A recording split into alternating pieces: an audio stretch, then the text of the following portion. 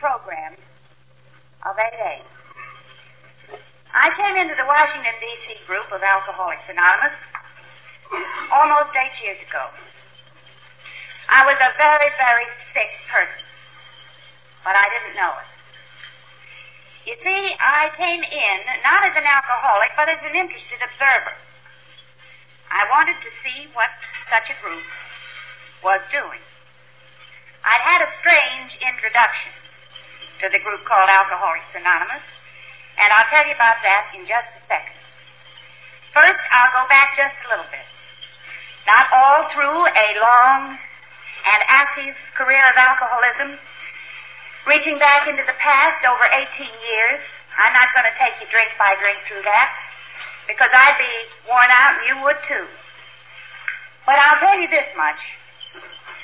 I guess everything has a cause, and probably the cause of anything is everything. I think that was the cause of my alcoholism, everything. And I'm sure that it began a long time ago with me. I was definitely the spoiled brat kind of a drinker. I'm an only child, and I had a fairly amazing family. At least they seemed so to me. My father was a United States Senator and had a reputation for oratory. He came out of the Middle West. And when he came to Washington, he met my mother. And she had been a Shakespearean actress. And I always blame her for the ham that comes out in me on almost all occasions. Anyway, I was their little bundle from heaven. The only one. I was remarkable in every respect. And I thought so, too. My father used to say that undoubtedly I was going to be the first woman president of the United States, and I agreed with him. I had tremendous ambitions. I set my goals so high, and the goals were so numerous, that I never got anywhere. I couldn't accomplish all these things. It was simply impossible. I consider that I was a very poorly adjusted adolescent. When I was 4, they used to call me Baby Ruth, and it was cute.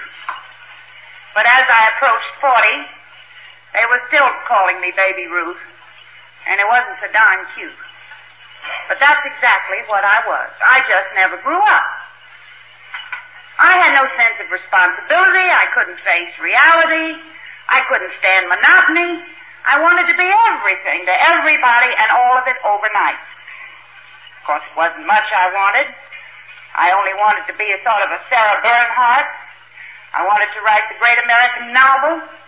I wanted to be Florence Nightingale and Helen of Troy, all rolled into one.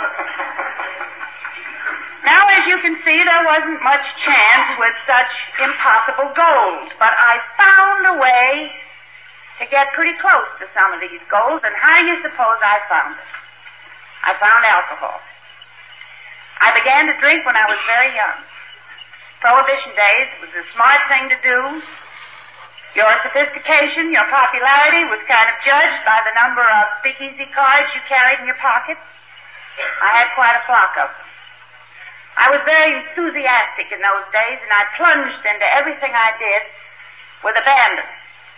And that's the way I drank. Almost from the very first, I drank pathologically. I never was a social drinker. I don't know what it would be like to drink socially. I was antisocial right from the start. Pretty soon I was getting drunk, not just one night, but on and on and on. And my behavior when I was drinking was quite beyond the pale.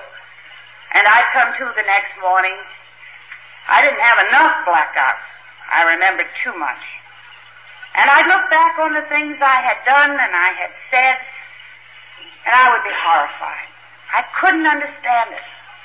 I lost my self-respect, and then I had to drink to forget that I'd been drinking. I got into the old vicious circle. Nobody else seemed to know exactly what was wrong with me either. They offered me all kinds of good advice. They said, why don't you take a couple of drinks like Aunt Susie? Why don't you drink like a lady? Whatever that is. The only time in my life I was ever called a lady was when I was drinking. Was one night I came looping home on the street, and I passed a woman with a little tiny boy. And the little boy pointed at me, and he said, "Oh, Mama, look at the drunk lady." That was the only time. Well, I wanted to drink like Aunt Susie, or I thought I did. I wanted to drink like a lady, or I thought I did. I tried.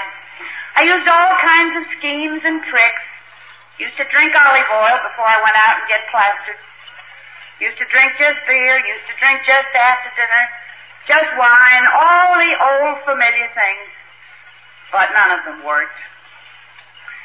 And since I was an alcoholic very early, and since alcoholism definitely is a disease, and above all it's a very progressive disease, and it progresses in only one direction, naturally I went along with it, and I became worse and worse.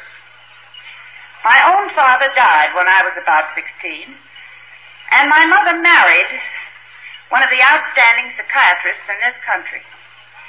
He was the superintendent, the head of a large federal mental institution in Washington, D.C. And the superintendent there has to live on the grounds. And so my stepfather took Mama and me out to live at the loony bin. And my husband says that my mother had a very ulterior motive in marrying this psychiatrist and going to live at the insane asylum.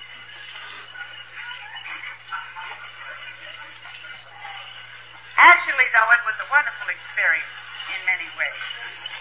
But the sad part about it was that I became a psychiatrist. At 17, I was turned loose in a large psychiatric library. And I read everything I could lay my hands on, and I even could pronounce some of the words. And I would run around telling everybody what was the matter with them. And the tragic part about it was I didn't recognize any of the things that were the matter with me. My stepfather was a great humanitarian. He really was, or he never could have put up with me. And he tried to help me, but I couldn't listen to him. I was one of those egocentric little brats that lived entirely within myself and could listen to no one. And I was always finding reasons from without to blame all my difficulties on. I never looked within. I remember one day my stepfather told me that I was very narcissistic. And that was a new one on me. I had to look that up. And I found out that Narcissus was a Greek youth who went into the forest and he looked in a clear pool of water and fell in love with his own image. Well, that should have been a little pointed, but I didn't take that very much to heart.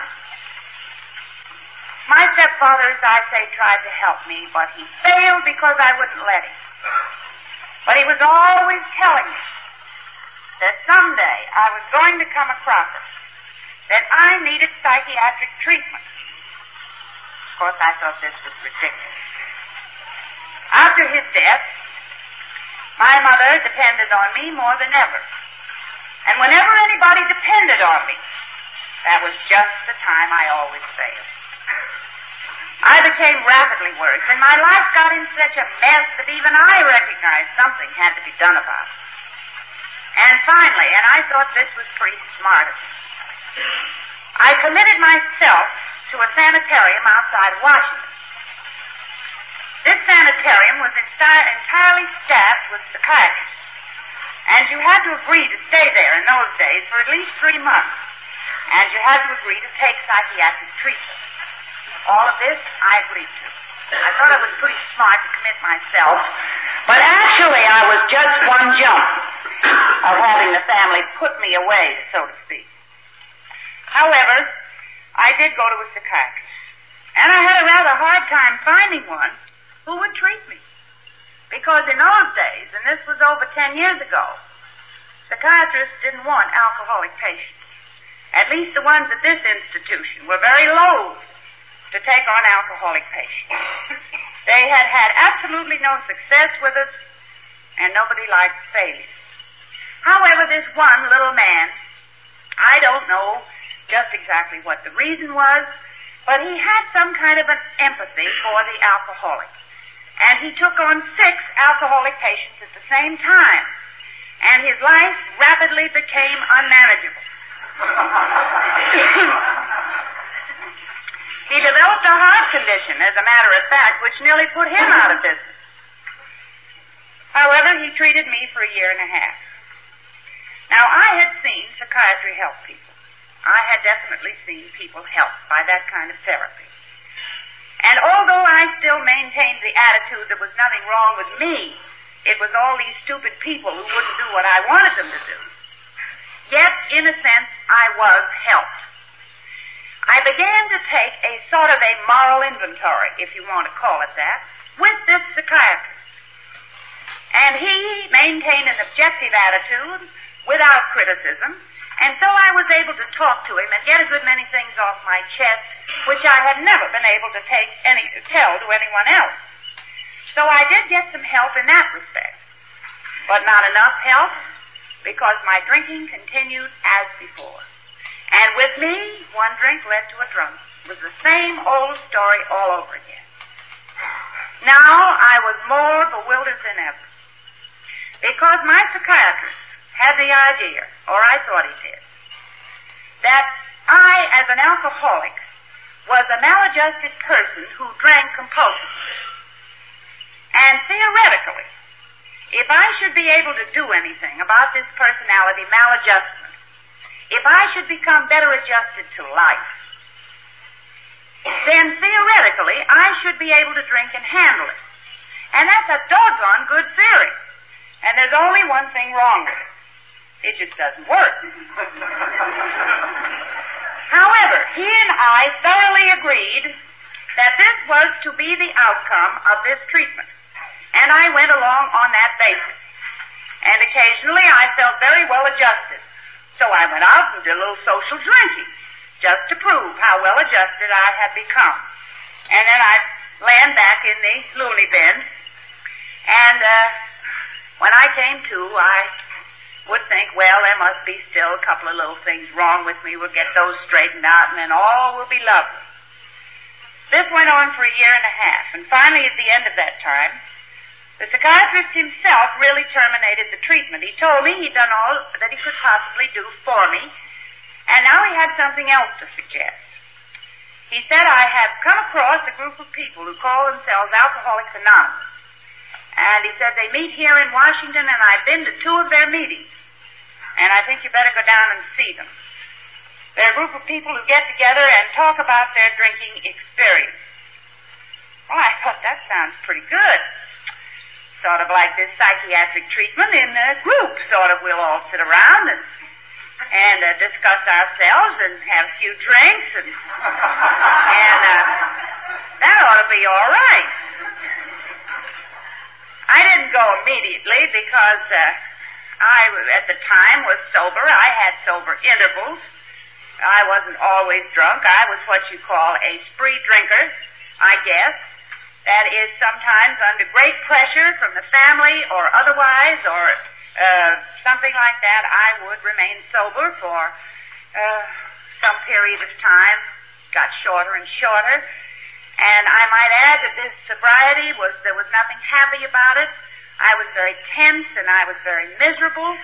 And sobriety to me was just a miserable and unhappy interlude between drunks.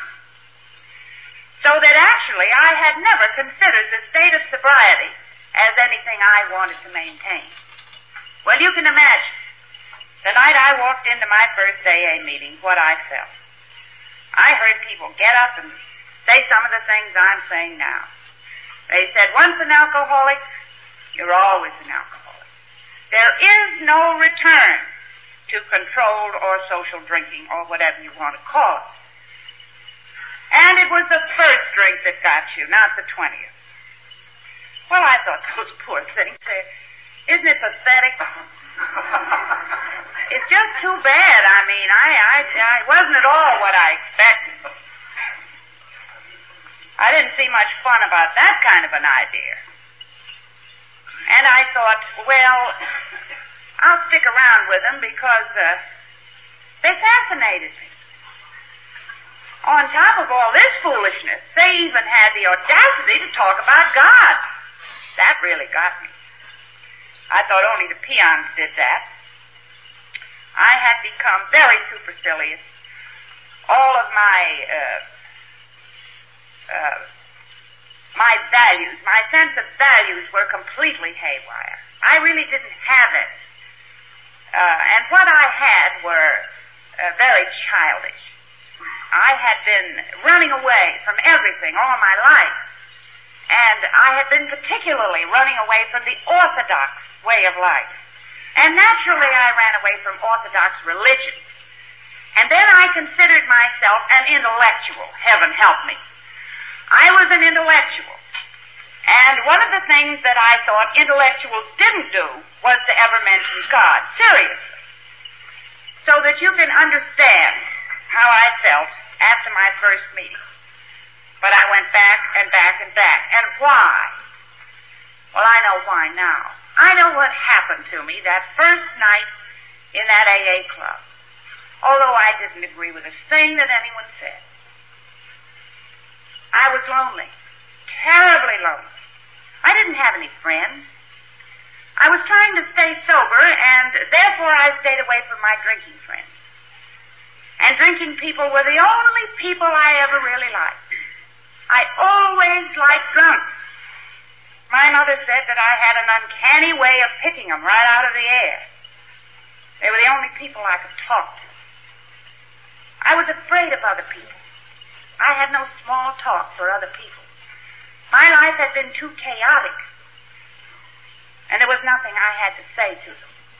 As a matter of fact, I had been very busy doing what all alcoholics do, and that is building up this shell around myself, this wall, to keep other people from getting in at me. But the trouble is that a shell like that becomes a prison, and you can't get out. And after all, how could I sit down at a dinner table next to some non-alcoholic, perhaps, and they were chatting away about the things they'd been doing the day before, and all I had to say was, well, I just got out of the clink yesterday, or I just got out of the loony bin. Well, you know, you just don't do that kind of thing. You don't establish social contacts that way. So I shut up. I couldn't talk. But when I got in this group of people, whether I agreed with the things they said about alcohol and about drinking and about alcoholism enough, still I recognized they were talking my language. Nobody turned a hair at any of the things I had to tell about myself. As a matter of fact, they just brushed them off. And at once, without my recognizing it, I felt at home. So I went back. And I kept on going back. And then I grabbed the banner. I was going to save all the drunks in Russia. I knew an awful lot of it. Awful lot of it. And in those days, believe me, 12-step work was 12-step work. We used to go out, listen for the phone to ring, everybody knock each other down trying to get the call, and we'd go out really armed for battle. We always carried a pint of whiskey and a bottle of Formaldehyde and a whole bunch of pills. And we'd all rush out the door to see this poor brother or sister, whoever it might be. And if the poor guy or gal were in fairly good shape when we got there, we saw to it that they got worse rapidly because we were so anxious to impress them with the fact that we were not the Temperance League, or that we were not there with any critical attitude, that we practically poured the whiskey down their neck. Then we gave them Formaldehyde on top of it and passed them out, and nobody sat up with a drunk in those days. We left them unconscious. So I was busily doing this kind of 12-step work. Occasionally, I would try to tell them that they must come to the club and must stay sober. And that's about all I had to offer them. Because I had absolutely nothing myself. None of the programs. I'd never read the book. I brought 3 copies. But I didn't need it, so I gave it to some of these poor devils who needed it. Felt very magnanimous. Said I had 9 or $10 to buy AA books and give them to some poor soul who needed them. I had nothing to give them at all. I had nothing myself. And I couldn't sober anybody up. So as long as I couldn't sober them up, I joined them, finally. I got drunk. You know, in those early days, there weren't any women in the AA group in Washington. I think the ratio of women alcoholics to men is about 1 to 5. That's an awful lot of women alcoholics. The social stigma is greater for the woman drinker. There's no doubt about it. I see it everywhere I go, especially in the smaller communities. Women who are very, very sick people hesitate to break down that barrier and come into the AA group because of the terrific pressure of the social stigma for the woman drinkers. And the hidden alcoholics, of whom there are thousands, probably 1 million or more in this country. That is, I mean hidden in the sense that their families and their friends protect them and try to keep it from the neighbors and the friends and the community. Of course they can't. I never heard of such a thing as a really anonymous alcoholic. Just like an ostrich sticking his head in the sand. My husband always says we're about as anonymous as skunks at a lawn party. And yet there is such a thing as the hidden, or the try-to-be-hidden alcoholic. And I think that women number the largest proportion of these, because families do try to protect the woman drinker out of a mistaken idea that they're helping her, whereas, as a matter of fact, they are really keeping her away from help. Nevertheless, when I first went in the Washington group, the night I attended my first meeting, I was the only woman alcoholic in that meeting. It's true there were only 40 or 50 people there, and there had been some women in the group, but none of them happened to be sober or present that night. And shortly after I went into AA, women started coming in, quite a number of them. But I was pretty much alone. And I felt the pressure of that social stigma even within the group itself. But something came along which helped me tremendously. And I want to tell you, wives of alcoholics here tonight, what that was. It was the wives of those alcoholic members. They were perfectly wonderful to me. Had it not been for their help and their understanding and their friendship, I don't know that I could have stuck it out. I don't know that I could have stayed in those early and very trembly days of mine in AA. Anyway, most of the speakers, in fact, I will say all of the speakers, the only speakers I heard for at least my first year and a half or 2 years in AA were men. I had a hard time identifying with most of these men, and I'll tell you why. Because it seems they'd all been to jail. Not once, but many times. And I considered that that was definitely a requirement for being an alcoholic. Well, I'd never been to jail. So I guess that I just hadn't gone far enough. Of course, I'd only been hospitalized 10 or 20 times and had these teased 2 or 3 times, been in innumerable tragedies and messes. But still, I couldn't be an alcoholic. Well, after all, I hadn't gone so far down because I hadn't been in jail. After my first drunk in AA, I came back and I stayed sober another 3 months the same way. I don't know just how. Sort of a show-em attitude because I didn't study the program, I didn't listen to what anybody said, and I didn't read the book. I stayed sober my way. So I got drunk again. Now, this time I qualified. Because I landed in the clink.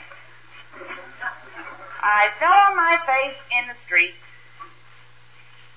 and the next thing I knew, I was down in what they call the Woman's Bureau in Washington, which, let me assure you, is no bureau. It's just a nice little cell. And there I was. And it couldn't happen to me, because my family had money, I had influential friends, and they couldn't do that to me, but there I was. And in the cell next to me were two very dark brown ladies.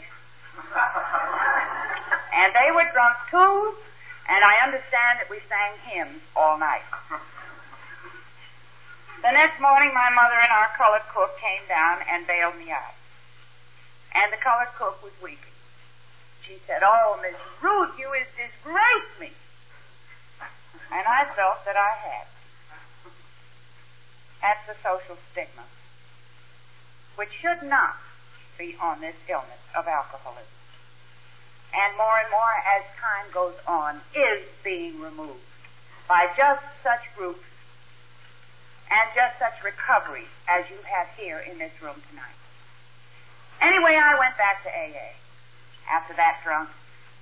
And for the first time in my life, something had cracked this shell. Fear. I was terribly afraid. I'd been so protected. I'd had so many cushions on me. Everybody ran around and patted me on the back and told me what a lovely girl I was when I didn't drink. Tried to help. Did everything in their power. Bought me new clothes. Wiped my face. Started me out all over again. This time it was going to be different. And it was. It was usually worse. So I'd been tremendously protected. But I hadn't been very protected when I landed in the clean. And it did something to me. It kept me sober for 11 months. See, I was going to show them. This couldn't happen to me. And these people in the AA group that I've been looking rather down my nose at, because I didn't consider them quite as intellectual or as privileged as I was, and that shows you what a sick individual I was, because these people had something that I didn't have, and I wanted it, but I didn't know how to get it. Still doing it my way. The egotistical way. So finally, at the end of 11 months, something happened. And talking about being restored to sanity, I feel that every day I must ask for restoration to sanity. I was insane when I thought this way, and I was sober. I decided I wasn't an alcoholic. This is after a year and a half in AA. And I was going to be a social drinker. That is, I was going to drink when the tension got too great, or somebody hurt my feelings, and I was a very lovely, sensitive creature, and I couldn't stand some of the hard blows of reality, and I'd have to get drunk. But then I wasn't going to drink the next day. So that would put me in the realm of the normal drinker. So with a little social drink in mind, I bought 4 quarts. And asked in a couple of friends, and it was all going to be over at 12 midnight, just like Cinderella. That was going to be the end. Well, I forget how many midnights passed before the end came. But it finally did. All alcoholics get sober once in a while. You have to. A hospital, or jail, or just sheer physical illness, or sheer inability to hold a drink. Something's going to sober you up sometime. I drank till I couldn't drink anymore. I was so ill that I couldn't see. And then I stopped drinking. I never knew any other way to sober up than to shake it off the hard way. I couldn't drink myself sober. I had to quit. And it was horrible. That last drunk was the most terrible experience of all I remember, because all of a sudden, everything I had heard in AA smacked me right in the face. Added to my hangover was all these things that I had been denying and refusing to accept suddenly hit me with a terrible wallop. Of course my friends in AA were right. I was completely out of control. Powerless, yes. Life unmanageable, absolutely. My life was unmanageable not only when I was drunk. Nobody can run their life when they're drunk. My life was unmanageable when I was sober. Or else I would not probably have been an alcoholic. Well, what was I going to do? Here was I.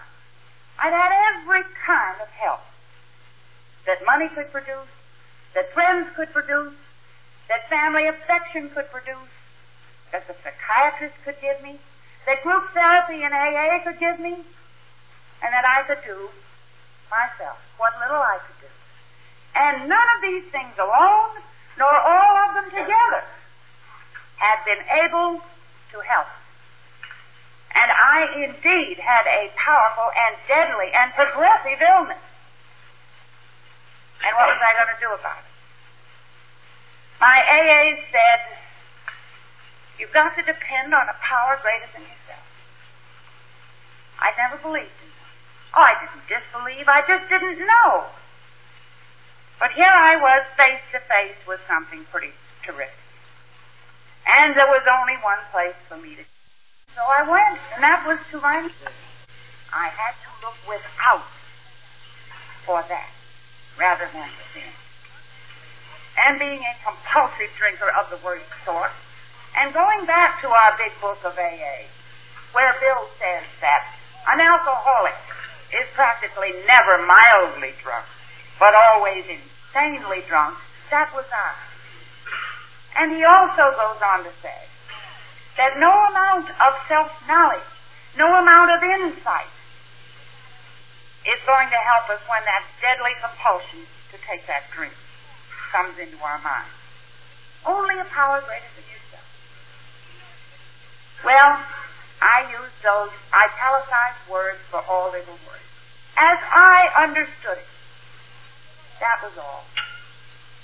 And whatever I have found, I couldn't possibly tell you. The main thing is that it works because it has worked for me my way. And that's all that's important. I can't live AA for anybody else, and no one can live it for me. This is a highly individualized program. We can only do it in our own way, and that's the way I had to start. I had to pitch out practically every value that I ever had in my life. Because after all, the foundations were all wet. I brought an awful lot to the bottle before I ever began to drink. I don't think that any happy or well-adjusted people become alcoholics. We are people in some kind of psychological pain. And one of the main functions of alcohol is to dull this pain. It doesn't raise our spirits. It simply takes the brakes off. And that's what I've been doing. I had been seeking an anesthetic for my pain. And where did my pain come from? From the fact that my life had no foundation and no purpose. And that I couldn't and didn't know what reality was. I was terribly mixed up. Because after all, there are some confusing things even in our civilization alone. For instance, we're brought up to the idea of success, of personal success, of achieving great things, the rags to riches idea. And we're taught, or at least I think we are, I thought I was, that to gain this kind of personal success, you have to be strong and you have to be powerful and you have to push other people out of your way. And yet, on the other hand, we're deeply imbued with the Christian ideal that it is selfish to want a great deal for yourself, that you must help the other fellow and turn the other cheek. Now, after all, the person who is going to live well and successfully must practically discard one of those drives in favor of the other. I was trying to take both, and it wouldn't work. And when I came into AA at last, because I don't consider that I ever came into this group until that third attempt of mine after a year and a half of unhappy sobriety, and certainly not AA sobriety. When I finally came in and tried to work this program, I found a solution. I found a path to follow. Because certainly here in AA, we discard one of those drives in favor of the other. We find in here, at least I did, for the first time in my life, friendship. I was incapable of being a friend. I was terribly suspicious of other people because I didn't trust myself. And above all, I didn't trust other women because, again, my own motives were not very clear. And I found for the first time in my life friends, women friends. It was a wonderful experience. And I found my first women friends among the wives of alcoholics. And finally, when other AA women began to come in the group, I saw them come in as sick, as mixed up, as suspicious, as emotionally immature as I had been. And then I saw this wonderful thing happen to me. God and group therapy together. And I saw them begin to get well. And this is an atmosphere in which we can all recover. As a group, we can do things together that no one of us could ever have done alone.